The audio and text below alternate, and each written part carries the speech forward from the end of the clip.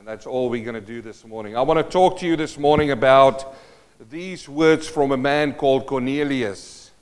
He was praying and was talking. He says, words that will save your household.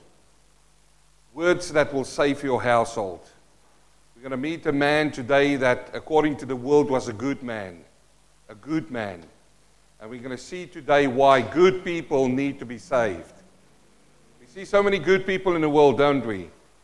They will give all things away. People say, that's a good man, that's a good woman. But I'll tell you one thing this morning, good men and women need the Lord Jesus Christ. You need to be saved.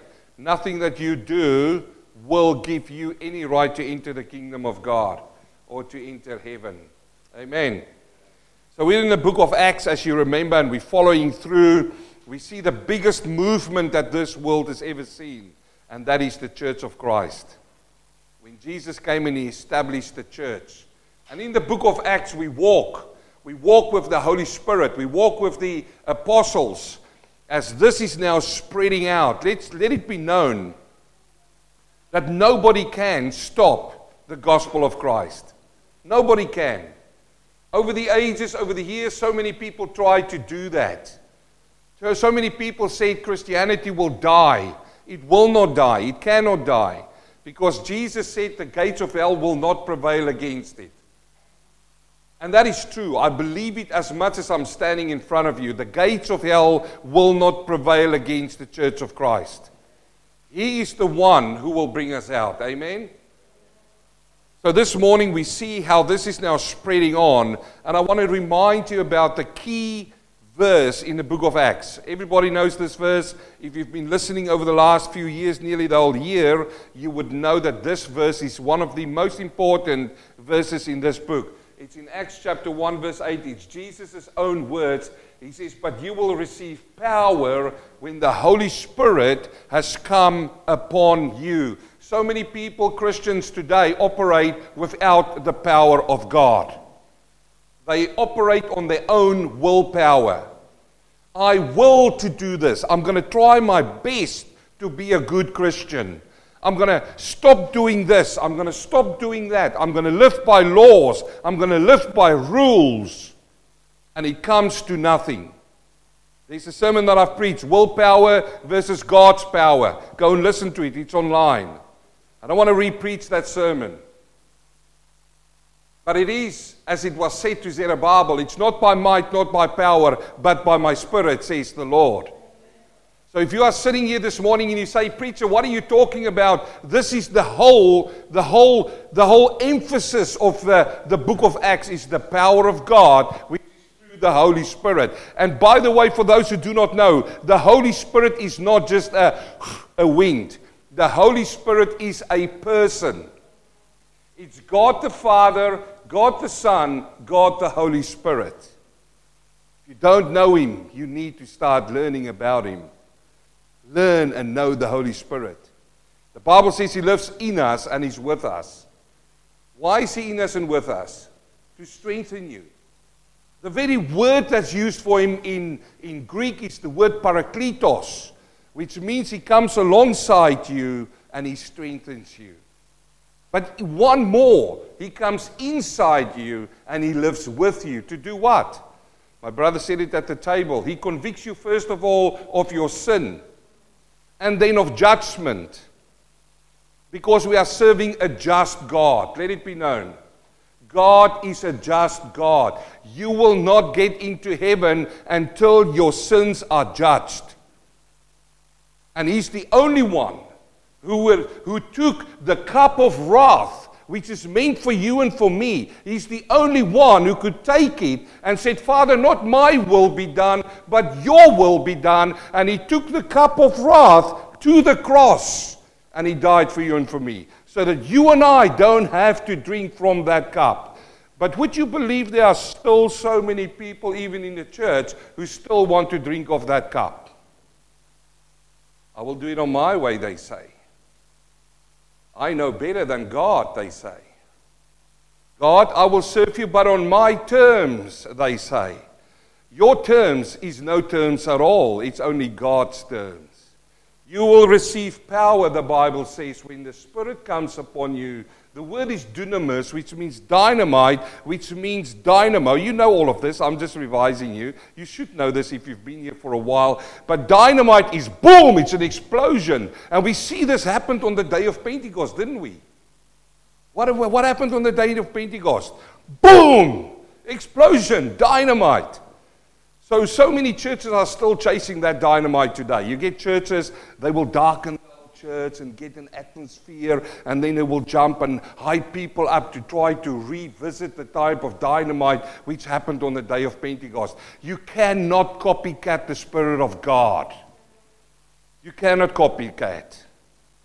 So yeah, there was an explosion, but there's also another word that comes out of dunamis, and that's the word dynamo, which means you keep on going on. You keep on going on. When it gets tough, on going on. When people say, stop preaching it, Peter and John, they keep on preaching. When people say, I'm going to beat you, Paul, with sticks and I'm going to throw you with stones, keep on preaching it on. When Stephen was there and he said to these people, he says, this is the last time because you are stiff-necked people, you resist the Holy Spirit. What happened? They got so angry, so angry. They picked up stones and they killed him. And what did he say? He said, I see Jesus standing at the right hand of the Father. And you should shout hallelujah because he's also there for you. Dynamo. Keep on going on. Oh, but we're going to legislate now in Victoria that you cannot say this and you cannot do that. But I'm going to keep on going on. Hallelujah. You're going to lose your job and your money and your status, but I'm going to keep on going on. Turn to the person next to you and say, I'm going to keep on going on. That's what dynamo is. You see, the people who stop, the people who say, no, that's a big price to bear, they haven't got the Holy Spirit. They haven't got the dunamis power. This is not fancy stuff, by the way. The Holy Spirit is not fancy stuff. The Holy Spirit is the power of God and to salvation through the gospel. If you read right through the book of Acts, this is why I love it. If you read right through the book of Acts, every single miracle, every single sermon is saturated with the Holy Spirit. Without the Holy Spirit, you cannot do what these men do in the book of Acts. I don't know why I started that way, but you need to hear about the Holy Spirit this morning. So, he says, you will receive this power when the Holy Spirit comes over you.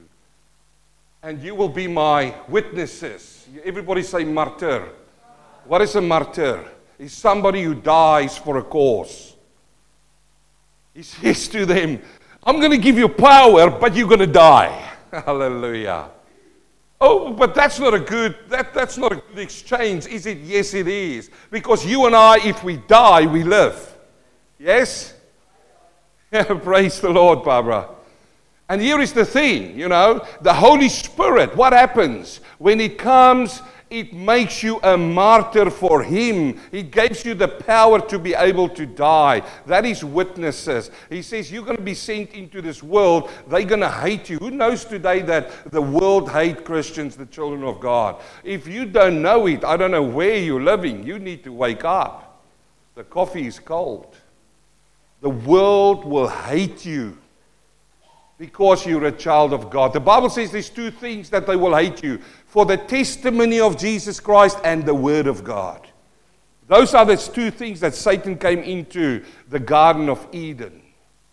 And he wanted to change that. So I'll hurry on because this is only the intro and I've got much to say. And then we saw that they will be witnesses in Jerusalem. We saw how they started teaching the Jews and preaching to them. Did the Jews like that? No, they caught them. They caught them. They said, you better stop preaching in the name of Jesus. But they continued going on. Come on, say it. They continue going on. Stop doing that. We're going to hit you. They continue going on. And that is because of the Holy Spirit. And then they went into all of Judea. We saw what happened to Stephen.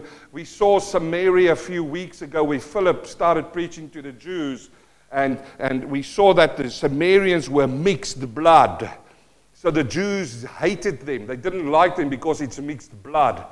But what Philip did is he only followed. He followed his master Jesus' footsteps. Because in John chapter 4, Jesus went. The Bible says he wanted to go through Samaria. His disciples says, why do you go through Samaria? Go around it. We don't like those people. But you see, when you come as a child of God, there's nothing like we don't like those people. Have you noticed?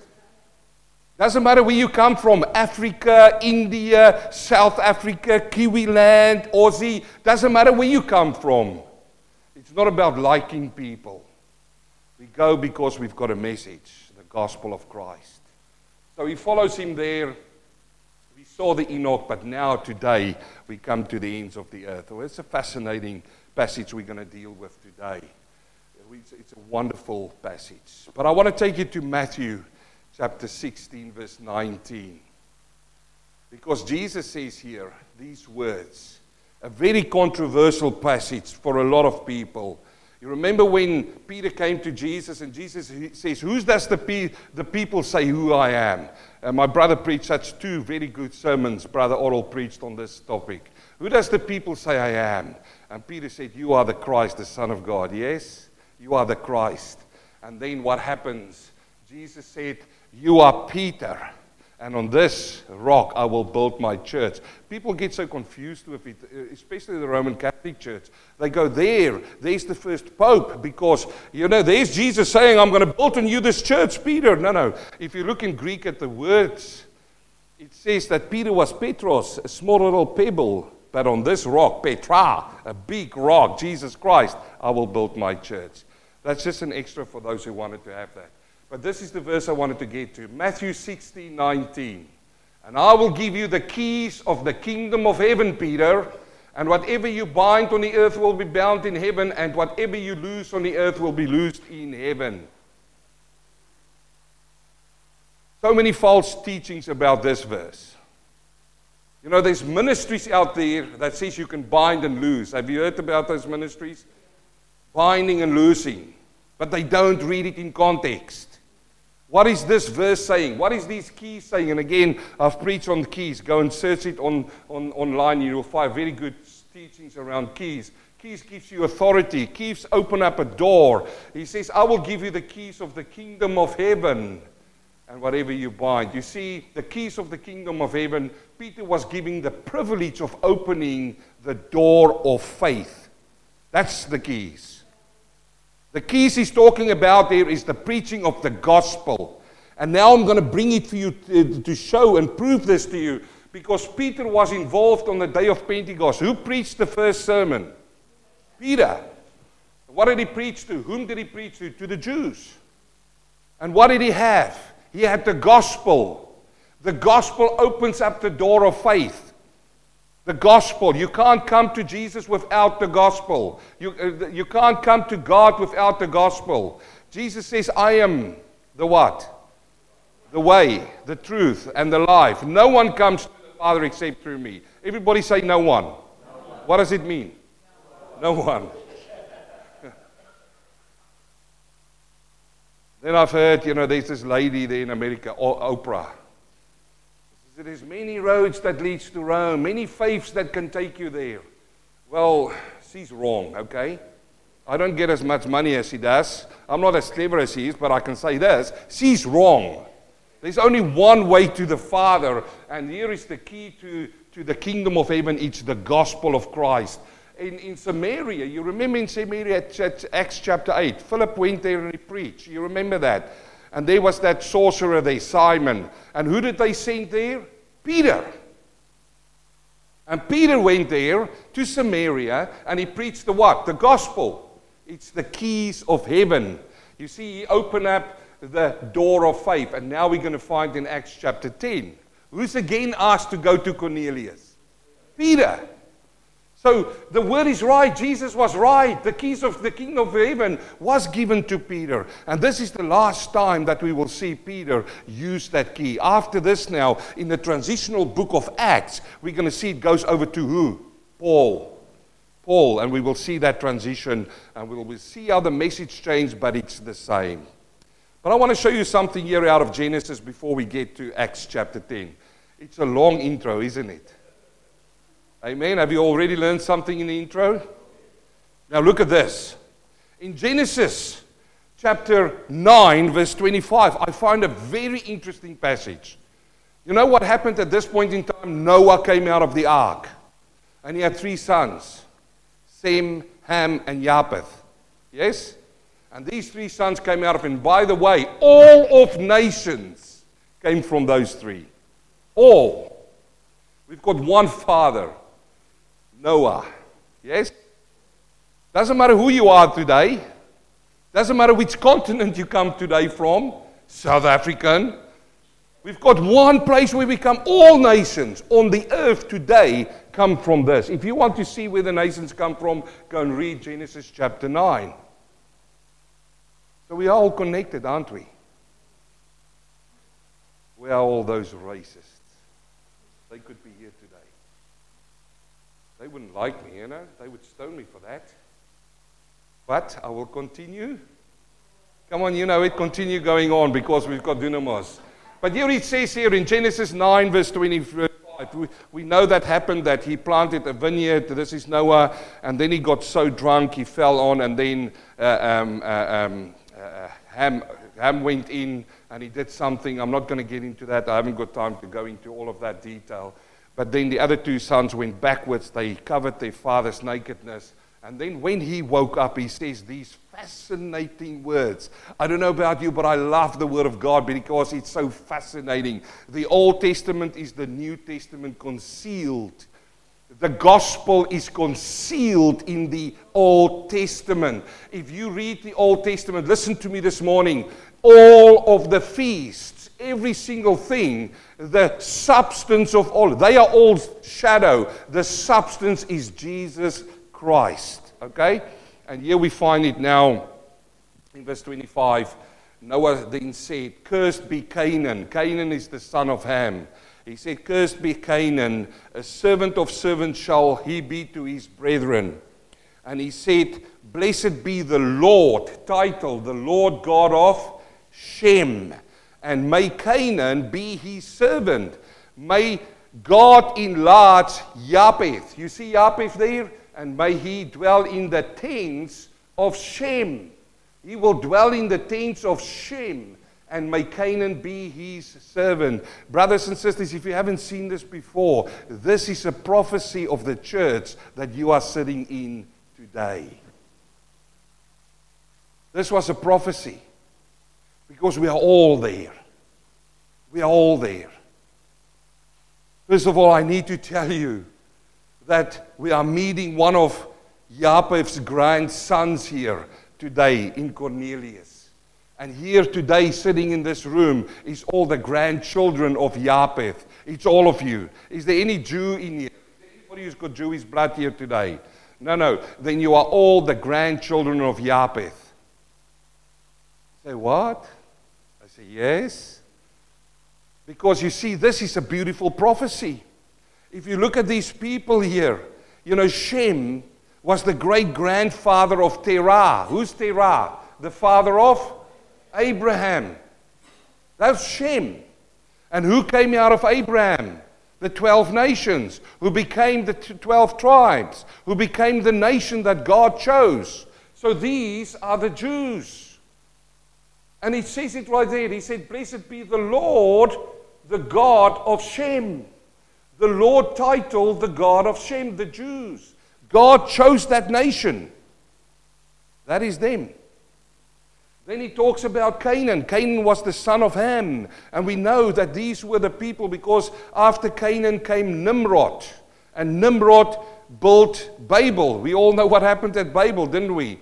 Not only that, but the people of Canaan also built Nineveh. You remember Nineveh? So these are all those people. It's in the Arab world right now, which is these people over here. But here is the most exciting part for me today. And he says, may God enlarge Japheth. These are the Gentiles. This is not the chosen nation. This is the chosen nation. Shem is the chosen nation. The Lord, the God of Shem. And what does he say about Japheth? He says, Japheth may be dwell in the tents of Shem. If you turn in your Bible to the book of Romans, it says that we are grafted into the olive tree. Who? We. The Gentiles.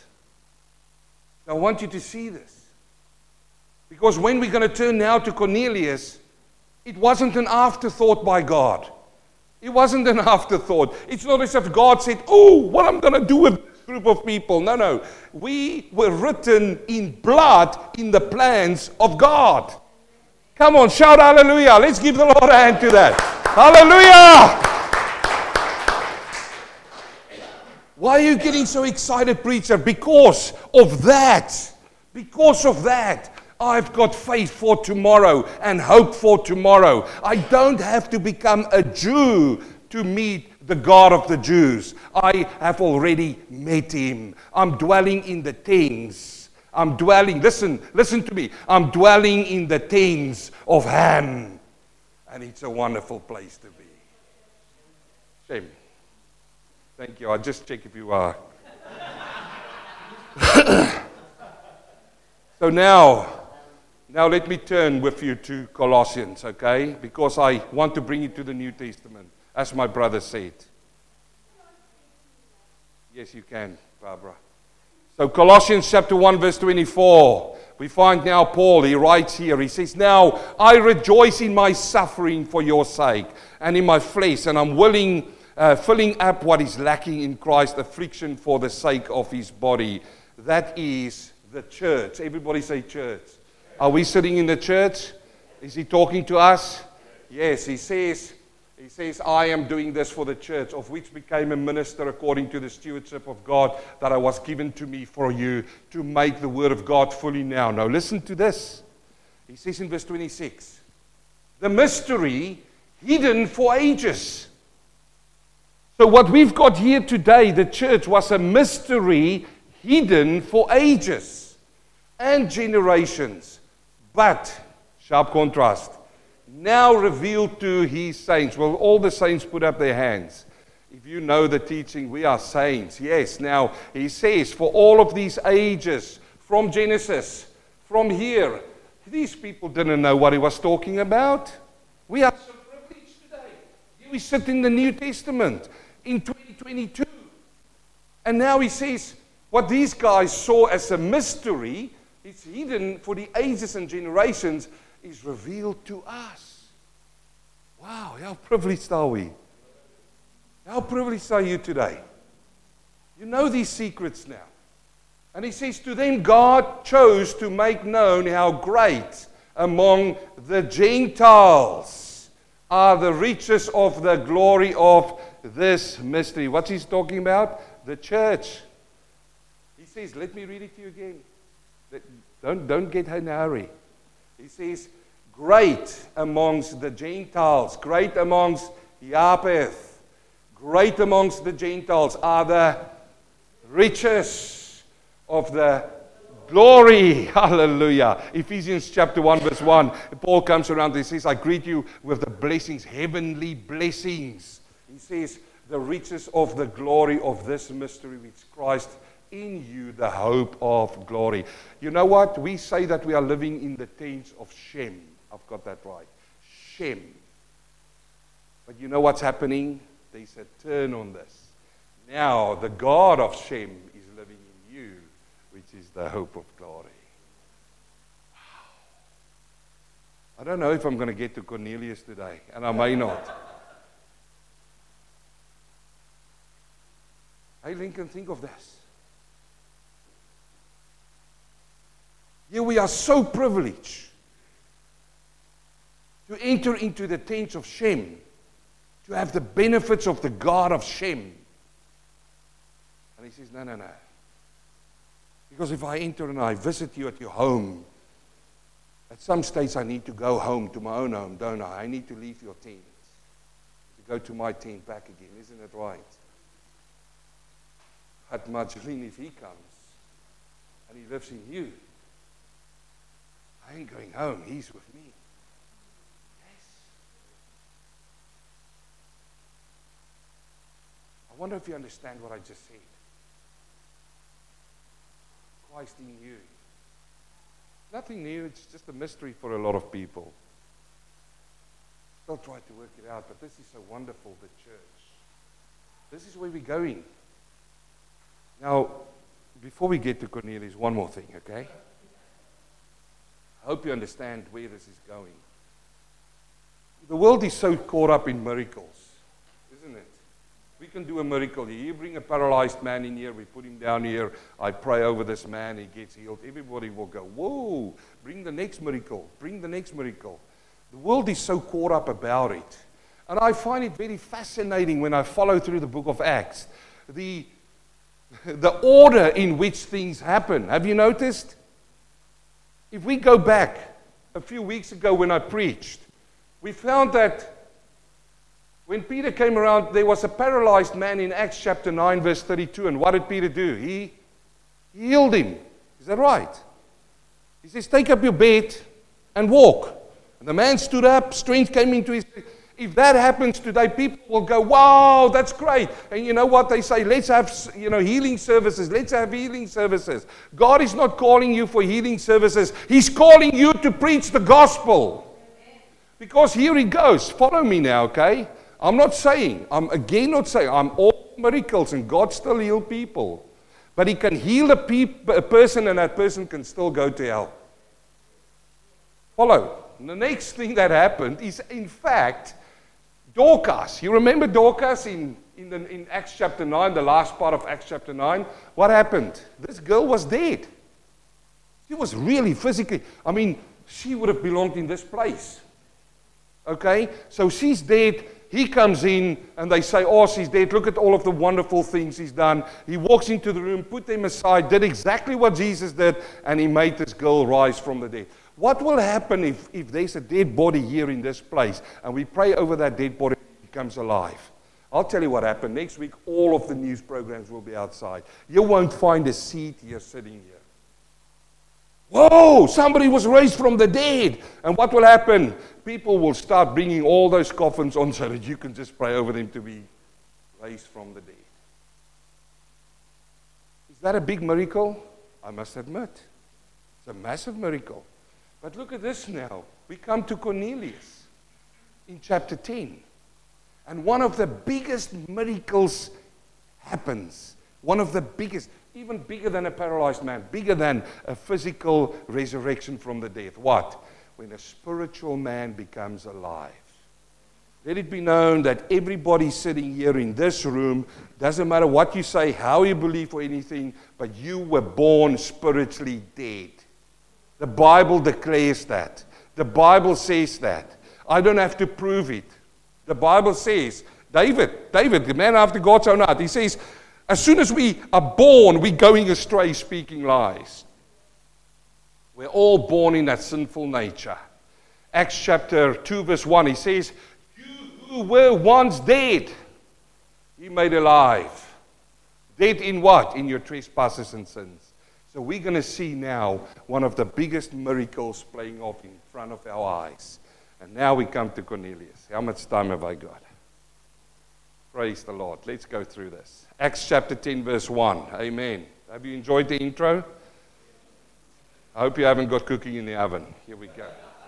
Acts chapter 10 verse 1. It says, at Caesarea there was a man named Cornelius, a centurion of what was known in the Italian cohort, a devout man who feared God with all of his household, gave alms generously to the people, and prayed continually to God. We are introduced now to this man. He's a devout man. He feared God. He gave alms generously. He prayed continually. Let me just say, brothers and sisters, if I look at this man today, and I look at some people in the church today, this centurion will shame a lot of church-going Christians. And he's not saved at this point in time. Let me just mention it to you. All of these works that he's doing is so nice. It's so beautiful. Devout. He's so pious. He's so religious. I see a lot of people who come to church because just it is church. They haven't got the reference of God when they walk into the midst of the children of God. I see it in churches. I see the funny things that is happening on the TV screens when you connect into these churches. There is no reference. There's no piousness there. It is just, God is my mate. He's my pal. He's a part of my posse. No, that's not who God is. This man didn't see God like that. He's not part of your posse. He's not a pal of yours. He's God. This man was so devout. He came every time to God with reference. The Bible says he feared God. And I'm reminded when Paul walked there in Athens, you remember, he saw all of these gods, Mercury, Zeus, all of them. They feared the gods, the Romans. But then they thought, we miss one God. There's one God we are missing. And right at the end, it must have been really impressive walking down those streets. I love going to Europe, and I've been in Europe in a few places, and you walk and you see all of this stuff that man has built, and it looks so huge and so beautiful. I've been in Rome in a few of those places, and you look at these statues that they've built, and you go, wow, this is so overwhelming. Paul must have been the same. You see all of these statues, and if you walk past the statue, they are fearful of these gods. This was a Roman soldier. He knew power. But there, right at the end, I can imagine, there's only a small little plaque, and they say to the unknown God, the God that we don't know. They fear all of these gods so much, and then they just put a plaque down here. I'll tell you, brothers and sisters, I fear the unknown God. With a reference, they should fear that unknown God more than all of these false gods that's over there. So this man feared God, it says. He gave alms generously, not a little bit. He really gave it out. And he prayed continually to God. Let it be known of a centurion. He was in charge of 100 men. Centurions had to be brave. They had to be very courageous. So this is not just a man. This is a man who was upheld in society. If you think about having 100 men that you're responsible for, and you need to be the last man standing. This is where this man comes from, as a man with integrity in his groups. No doubt this man have seen people die. No doubt he had a few of his soldiers who he was very well connected with die. This man have seen everything in life. And instead of becoming hard and hardened, he turned to a God that he doesn't know. He turned to the unknown God. I wonder who you are turning to today. Do you know him? Do you know the God of that plague, the unknown God? How well do you know him today? This man, he wouldn't even come to this church because he wasn't a Christian at this point in time. But he prayed to that God, and he held on to that God. And like I say, I look at sometimes Christians, and I think this man at this point in time will shame a lot of them. In verse 3, he says, about the 9th hour of the day, he saw clearly a vision, an angel of God come and say to him, Cornelius. And he stared at him in terror and said, what is it, Lord? And he said to him, your prayers and your alms have ascended as a memorial before God. And now send men to Joppa and bring one Simon who is called Peter. He's lodging with Simon, a tanner, whose house is by the sea. I find it fascinating here. You see, here is this man, he doesn't know this God yet. He prayed to him. He's given everything over to him, and now he says, the angel appeared to him. Never before has this happened to him. And then he says, your prayers has been answered, ascend. And he came before God. I wonder what he prayed. Do you know what he prayed? What was his prayer? It says he prayed continually. That means every day. Cry out to God. He didn't know this God, but what did he pray? We get an answer of what he's praying, and it's our theme today. In Acts chapter 11, verse 13, we find what he prayed. Listen to this. And he told us how he had seen an angel standing in the house who said to him, send men to Joppa and call for Simon, whose surname is Peter, who will tell you the words by which you and your household will be saved. So what was Cornelius praying for? Salvation. Lord, save my family. Lord, save my servants. They had servants. Lord, save my soldiers. That's his prayer. Every day. I started praying for my family when the Lord saved my soul, and I'm still praying. We were 9 children. My brother has already passed on, 8 children left. I pray, Lord, save my family. I pray for my children. I said, I've got 5 children. I've got 5 beautiful children, 4 grandchildren. I pray every day, Lord, save my children. Lord, I've got 4 grandchildren. They're growing up in a world. You know how this world is going. Lord, save my children. That's my prayer. Is it your prayer? You see, here is a man who's got everything. He's a man of stature. Everybody looks up at him. He's a leader. He's not full of himself. He's not saying, Lord, give me a better life. Your best life now. He's not that. Every single day, Lord, save my family. He gives alms generously. Lord, save my family. I fear the God of the Jews. Lord, save my family. Every single day the prayer goes out before God. And what does the angel say to him? Your prayer has become as a memorial before the Lord. A memorial. What is a memorial? It's come up before the Lord. What are you praying for? Oh Lord, I don't like this governor, this premier. Oh Lord, I don't like this pain upon me. I don't like this person at work, Lord. No, pray for the gospel. Pray for souls. That's what I'm saying today. Let me just say it today. The time of wasting time is gone. The coming of the Lord is at hand. This man prayed, Lord, save my family, save my children. The Bible says, in fact, I think I've missed it there. He says, and his whole household feared the Lord. What a man! What a man that they look upon him. Cornelius, you are the leader. You fear God. We fear God. He's a true leader. He's a true leader, but he's lost.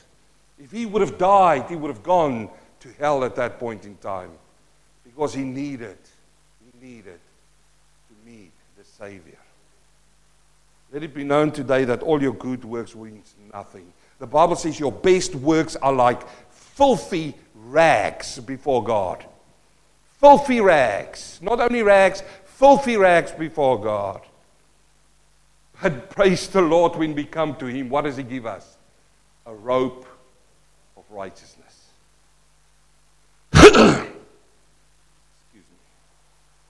Verse 7, when the angel who spoke to him departed, he called 2 of his servants and a devout soldier. You see, his servants, he says to 2 servants and a soldier. Why the soldier? Because he needed to protect him on the way to go and find this man. Among those who attended him and having related to everything to them, he sent them to Joppa. Let me just go back quickly, because I must say this. Who appeared to him? Who appeared to him? And an angel. An angel of God came to Cornelius. And he says, Cornelius, your prayers has been answered. It can be a memorial. Now, send men to Joppa to bring Simon Peter to you. He's living with this man. Now, my question would be, why didn't the angel just preach to him the gospel? That would be fair, isn't it? Praise the Lord, brother. This is not a message from the angels. Let it just be known that when God dealt with the angels, he dealt with them, and a third of them were cast out on the earth, and that's set in stone. It's not as if an angel can come to repentance. I will challenge you on that. When God threw out Satan, it's not as if Satan will turn around and repent and come to God. He's got a place where he's going. It's the lake of fire forever. And the third of the angels, who's now demons operating on this world, will go with him. It's not as if one of those angels turn up now and go, oh, I repent. No, there's no repentance for them. Repentance is for the children of God. It's for you and for me. Now, if the angels could have preached the gospel, we would have saved so many missionaries, wouldn't we? All those missionaries who went to Africa, went to Asia, all those places, and they died for the gospel. If an angel, and there is coming a time, by the way, if you read in the book of Revelation, that angels will preach the gospel, but it's different circumstances, not now. So, whose work is it to preach the gospel? Mina Kapelle. Dua Kapelle. Yeah? It's my work, Mina Kapelle. Dua Kapelle. It's your work. Peter, you need to come. And it's fascinating when we look at Peter. You know, this is amazing. This is a Jew, okay? And he's living with a tanner. Do you know what a tanner is? A tanner touches dead animals to make skins and all of those things. Jews were not supposed to mix with them because they are unclean. But the Lord is already working. He's already working on Peter's heart. You know, you and I need the Lord to work on our hearts, doesn't he? And it happens gradually sometimes. Let me hurry up and finish today. I'm going to finish with Peter. And when the angel who spoke to him had departed, he called two of his servants and he says, go to Joppa. Now we find Peter. See how wonderful God works. He works with a vision with Cornelius. The next day, as they were on their journey and approaching the city, Peter now went up on the housetop about the 6th hour to pray. And he became hungry and wanted something to eat. But while they were preparing it, he fell into a trance and saw the heavens open and something like a great sheet descending, being let down by its four corners upon the earth. And it were all kinds of animals and reptiles and birds of the air. And there came a voice to him, and he said to him, rise, Peter, kill and eat. You are hungry, here is some food. But Peter said, by no means, Lord, for I have never eaten anything that is common or unclean. And the voice came to him again a second time, what God has made clean, do not call common. This happened how many times? 3 times. And the thing was taken up at once into heaven. Oh, I love Peter with his threes, don't we? Peter, you're going to deny me. Never, Lord. And how many times did the rooster crow? 3 times. Peter, you're going to deny me. You remember when Jesus came to Peter and says, Peter, Peter, do you love me? What do he says? He says, yes, Lord, I love you. Hey, Peter, do you agape me? Yes, Lord, I phileo you. Okay, Peter. Feed my lambs. Hey, Peter, do you agape me? Yes, Lord, I phileo you. By the way, I'm just putting in the Greek names, okay, for the word love there. Tend to my sheep. Hey, Peter, 3rd time, do you phileo me? The penny drop. Boom. Oh, you got me, Lord. I get what you say. Yes, Lord, I phileo you. Feed my sheep. 3 times, Peter. Here again. The Lord says to him 3 times, Peter, take and eat. He goes, no, this stuff is unclean. I'm not going to touch it. I'm not going to give you eat that stuff in there. But the Lord said to him, but I've already made it clean. And yet there are still people today who hold on to the stuff. That stuff that you eat will defile you. And they've got a list of stuff that you and I can't eat.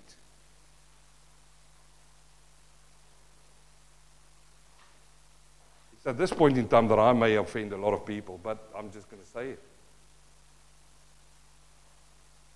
In fact, let me not say it. Let Jesus say it. So if you're offended, let him say it. Matthew chapter 15. Matthew chapter 15.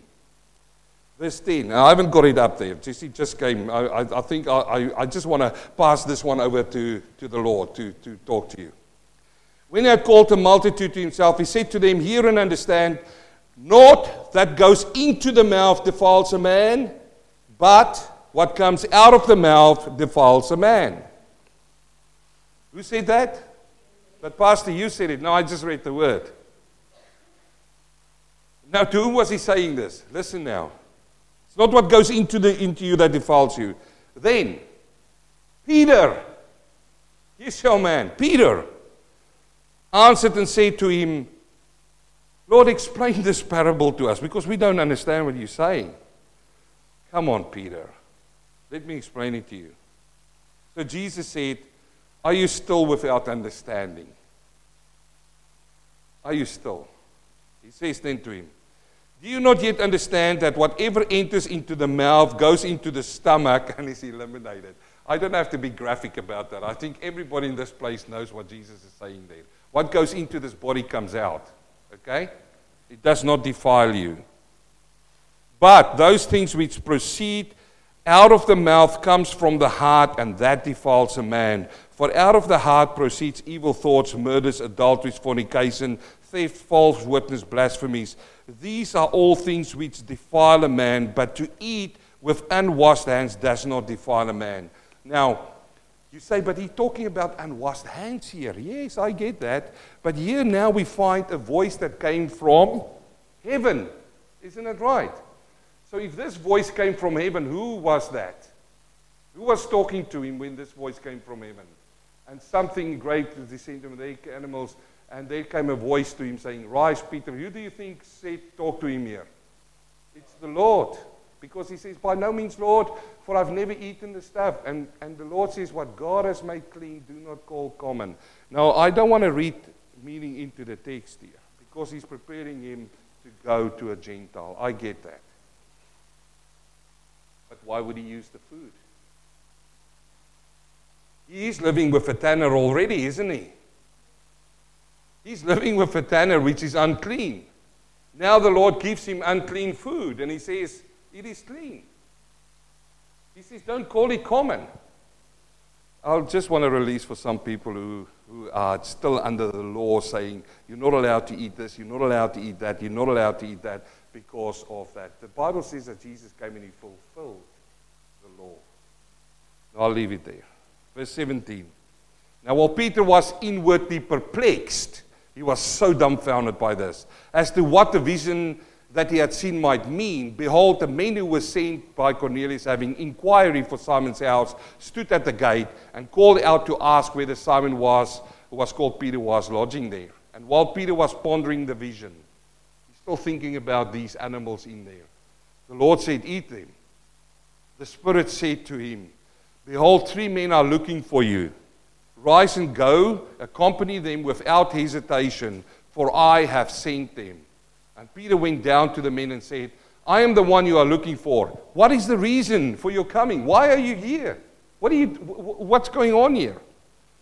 Now, I want you to see what these people say about Cornelius. And they said, Cornelius, a centurion, an upright and God-fearing man, who is well spoken of by the whole Jewish nation, was directed by a holy angel. Wow, what a man that the people see him in this esteem. They sent by a holy angel to send for you to come to his house and to hear what you have to say. Oh, that is so good. So he invited them into the guest. The next day he rose and went away with them, and some of the brothers from Joppa accompanied him. I will stop there today, but I want to say this. It is so wonderful to see. Here is a man, and I say again, this centurion make a lot of Christian, church-going Christians shame them. This is what people say about him. A centurion. This man had power. He's brave, he's courageous, but he was upright. This is how the people knew this man. Brothers and sisters, the world is sick and tired for looking at people who are not upright. The world is looking for upright people. He's a God-fearing man. The world is looking for God-fearing people. The whole nation of the Jews, they speak well of this man. And let it be known, the Jews didn't like the Romans, but they speak well of this man. Brings me to a verse which I think of when Jesus said in Matthew 5:16, let your light shine so before men that they may see your good works and glorify the Father in heaven. Yes? I mean, at your workplace, you sit here today and you all look beautiful and you smell beautiful. And you come in and we're going to have coffee and we're going to high five and celebrate and talk and so on. And you're going to smile. And you're going to be nice to me, I hope so. My question is, if I go and ask your wife and your children, how's daddy and mummy when things are not right? What are they going to say? Oh, daddy just loses it sometimes. When daddy loses it, we sort of go hide a bit. Or mummy loses it. Oh man, if mummy loses it, my ear, it really hurts my ears when mummy loses it. You can either say amen or ouch. I was going to say Eina, which is ouch for Afrikaans for ouch. What if I go to your workplace and I walk in there and I say, hey guys, you know, this Brian, man, this guy's in your church, he's such a well-standing man in the church, you know, he's giving alms away, he's doing it. What would your workmates say about you when they say, when they go and get stuff, you should hear what comes out of his mouth. And it's certainly not hallelujah and amen.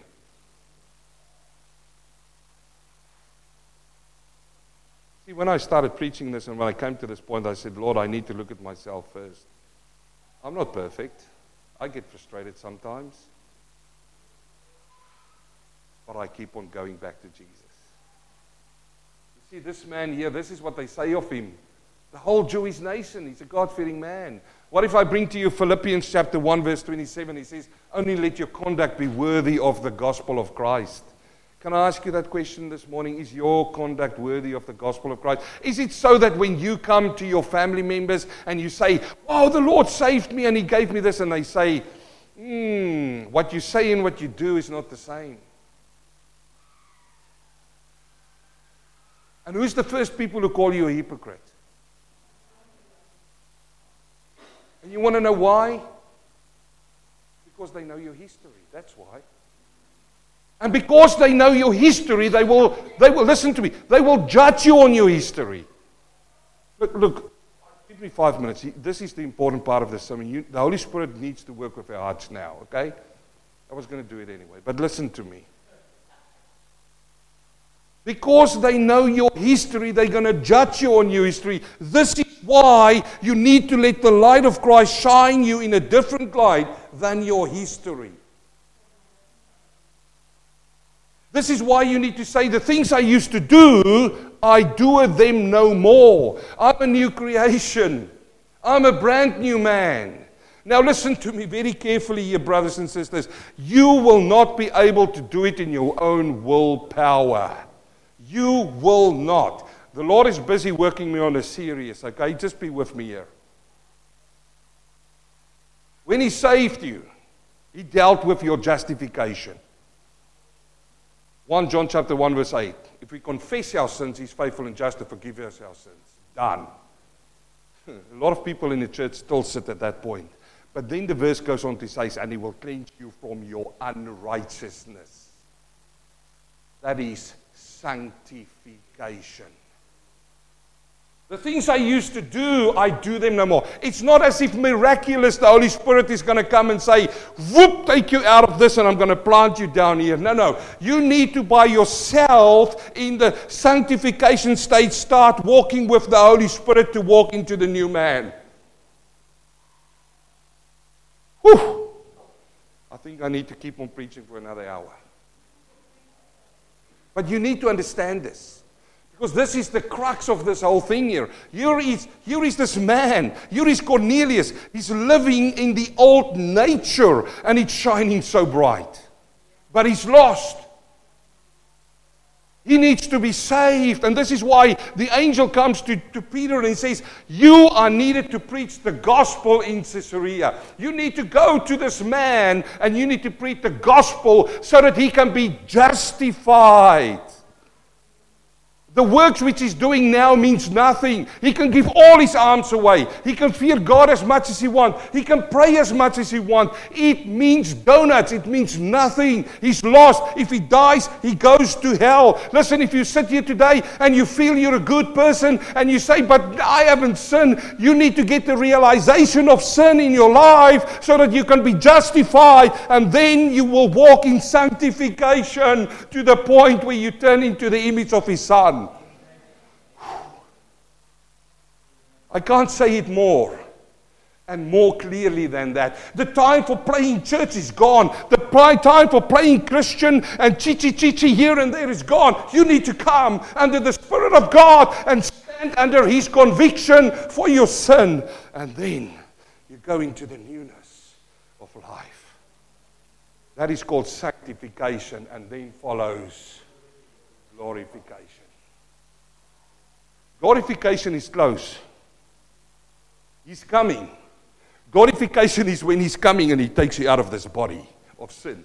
Paul says this. Paul says final words, and then we'll pray. I promise you. I don't know. I can't make promises. Paul says this. He says, "O wretched man that I am."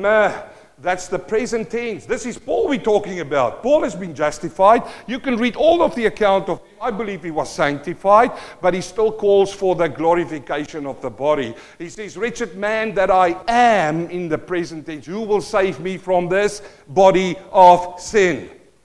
This is why sometimes the devil comes to you and he lies to you. You are still, you are clean. You're in this process of coming into the righteousness of God. And then you still conduct something which you go, I've done it again, Lord. Look at me.